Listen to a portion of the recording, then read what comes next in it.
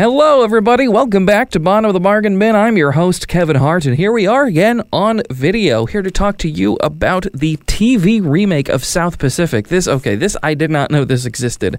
I knew the album of it existed. I thought it was some odd studio album, because sometimes they make studio albums of shows with different casts, different celebrities. But no, they remade the movie in 2001. The first movie came out in 1958. Starred Mitzi Gaynor in the leading role of Nellie Forbush.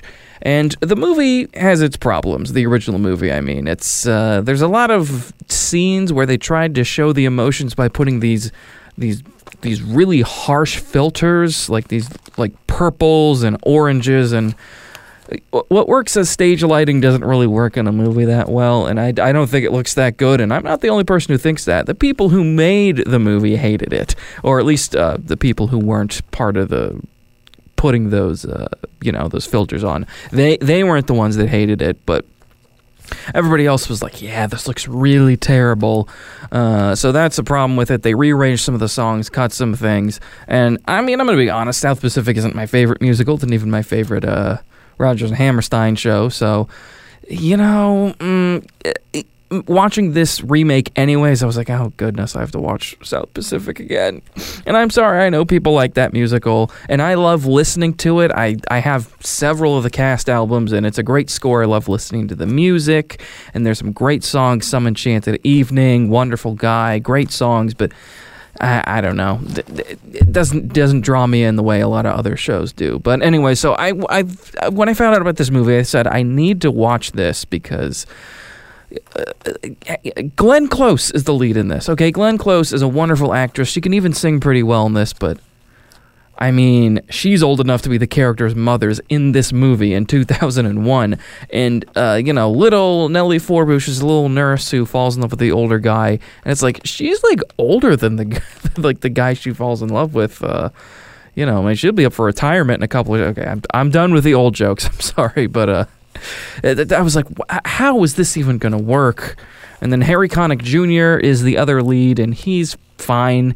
He's a good singer. I don't know how well his singing style leads to this movie, but a lot of changes were made to the TV movie. Some more so than the 1958 movie. Now, usually these TV movies, the TV remakes of these musicals, these would come out, something like Bye Bye Birdie, Annie, Gypsy. There's a lot of these that came out that kind of, they wanted to, the movie adaptations didn't follow the musical as well as they could have or should have in some cases. So they went back and they pretty much did the musical as it was written, just on TV. This doesn't do that. This actually strays further than what the original movie did in terms of the changes they made. So this was interesting to watch. Much like the original movie, though, they do one of the changes. Now, in the stage show, let me go all the way back here. The stage show begins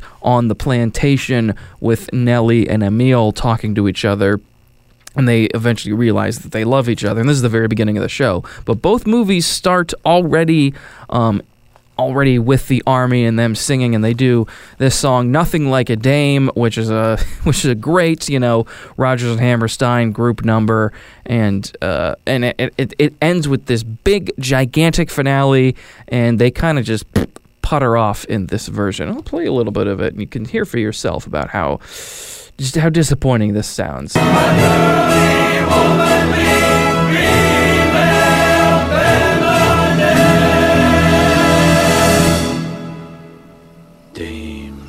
Why would they do that?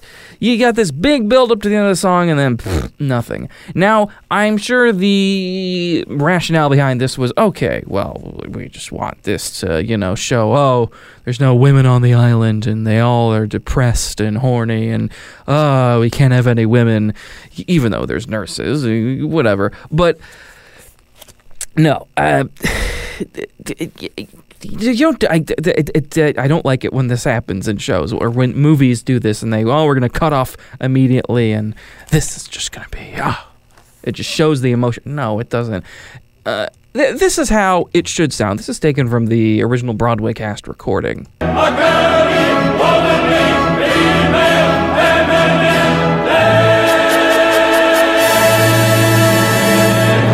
that sounds so much better, and that's what they should have kept. And again, this opens the movie. This is maybe 30 or 40 minutes into the show when the song happens. So they've rearranged a lot of things around.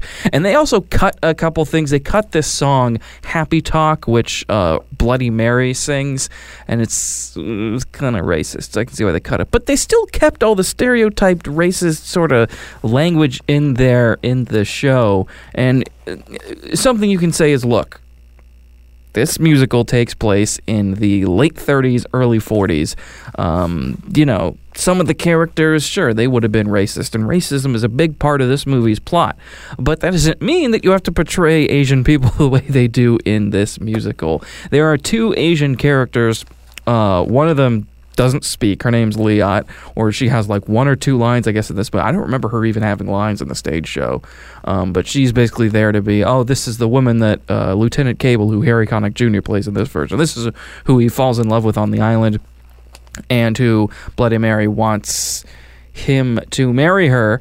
Now, Bloody Mary, they have a whole song about her, and she sells a lot of things to people. She interacts with a lot of the sailors and a lot of the guys in the army, I guess, and maybe not sailors, but my goodness, this is how her dialogue is written, and this is how they decided in 2001. This is how she should sound.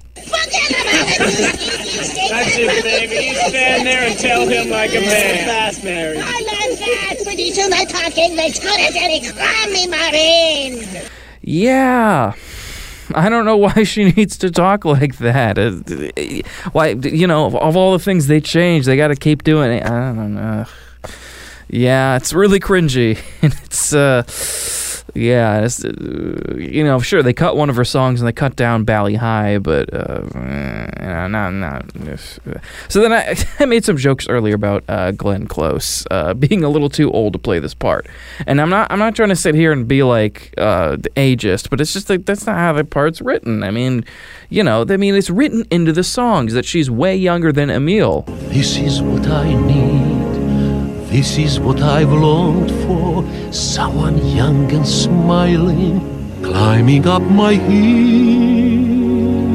I mean, and if you watch this, Glenn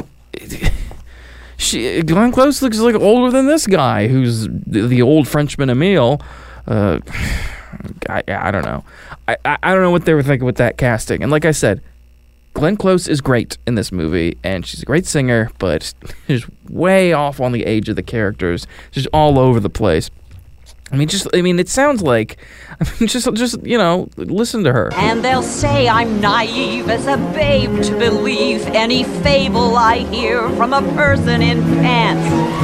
This is during her song, I'm in Love with a Wonderful Guy, and how naive she is. It's like, well, you've been naive, I guess, for most of your life, if that's... okay, let's play this again. And they'll say I'm naive as a babe to believe any fable I hear from a person in pants. Oh, gotta put some breaths in between some of those phrases. Anyways, all right, that was mean. Let's go to here. Listen, one of the things about the original movie that you gotta... they dubbed over a lot of the music, and they dubbed over a lot of the singers, actors who could kind of sing, but they didn't, this was common practice. They still do this nowadays with movies, dubbing over actors and actresses, but with this TV movie, I don't think they did that, and... They probably should have, because if you listen to some of the singing, well...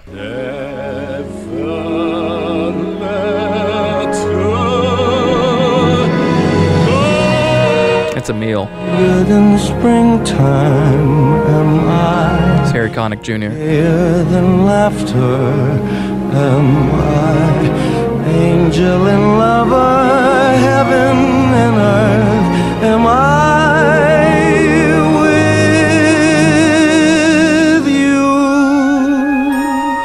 Yeah, so that's also part of the song Younger Than Springtime, which is probably the creepiest song in this show, and one of the creepiest songs, because that's when Lieutenant Cable meets and has sex with Liat. Liat, by the way, is implied to be probably at least under 14 or 15 years old, I think at least. And again, yes, that sort of thing happened in the war, I guess, when they were out on the islands. But God, oh my, he's talking about how young she is and how young it makes him feel. And, you just want to be like, hey, 911, it's just always a really creepy song. And like I said, Harry Connick Jr. is in this, and he does good.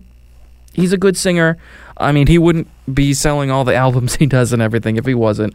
And there are lots of things he can sing. Well, this is the thing. One of the big songs in Act 2 is You've Got to Be Carefully Taught, a song so controversial that they try to get it banned from the touring production back in the 50s because it dares to say that, being racist is... It's not born in you. You have to be taught to be racist. And, down in the South, they hated that. But, it's this kind of bumpy song. And I didn't put a clip of it there. But and I remember I had a conversation with somebody sometime about how odd it was that this very serious song is just like, you've got to be taught. And it's like, well, what? But they slow it down here, and Harry Connick Jr. kind of croons it.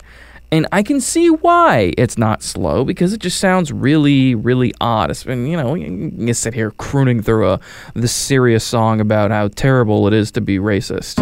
You've got to be taught to be afraid of people whose eyes are oddly made, and people whose skin is a different shade. Yeah, it's just odd when it's like that. So there isn't really a whole lot more to say about this movie. They do South Pacific kind of out of order. The dialogue is pretty much the same. They cut a couple of things. Some of the plot things are a little switched around, to like Lieutenant Cable in the musical gets malaria when he goes over to the island to meet Liat, and he goes back there being sick, and he's like, oh, I have nothing left to lose. He doesn't get malaria in this version. He gets drunk and he gets into a fight with somebody and he has a black eye. He actually sang that song in a hospital, and one of the other things they did, so then they show Lieutenant Cable dying, which I don't think they're supposed to do. They don't do it in the original movie. They don't do it in the stage show. It's implied that he's like shot or something, but in this movie, he steps on a landmine, and it's some wonderful early 2000s TV movie graphics when he gets blown up by the by the landmine he steps on. So yeah. Overall, this is pretty bad, and I don't recommend it. And maybe that's just me. I'm not a huge fan of South Pacific in general. But I mean, the original movie with its flaws is still way better than this. And I mean, honestly, they do an okay job doing the songs and stuff. I mean, it's if you want to listen to the cast album, the soundtrack, and listen to a couple of songs, I'm sure it's fine. Hair is blonde and curly. Her curls are hurly-burly. Her lips are pips. I call her hips. Twirly and whirly. And that's, of course, Glenn Close doing the song Honey Bun. And yes, she does a very good job. And like I said, you can listen to this, but I wouldn't recommend watching this. Watch the original one. There's a couple of filmed versions. There's one with Reba McEntire and Alec Baldwin.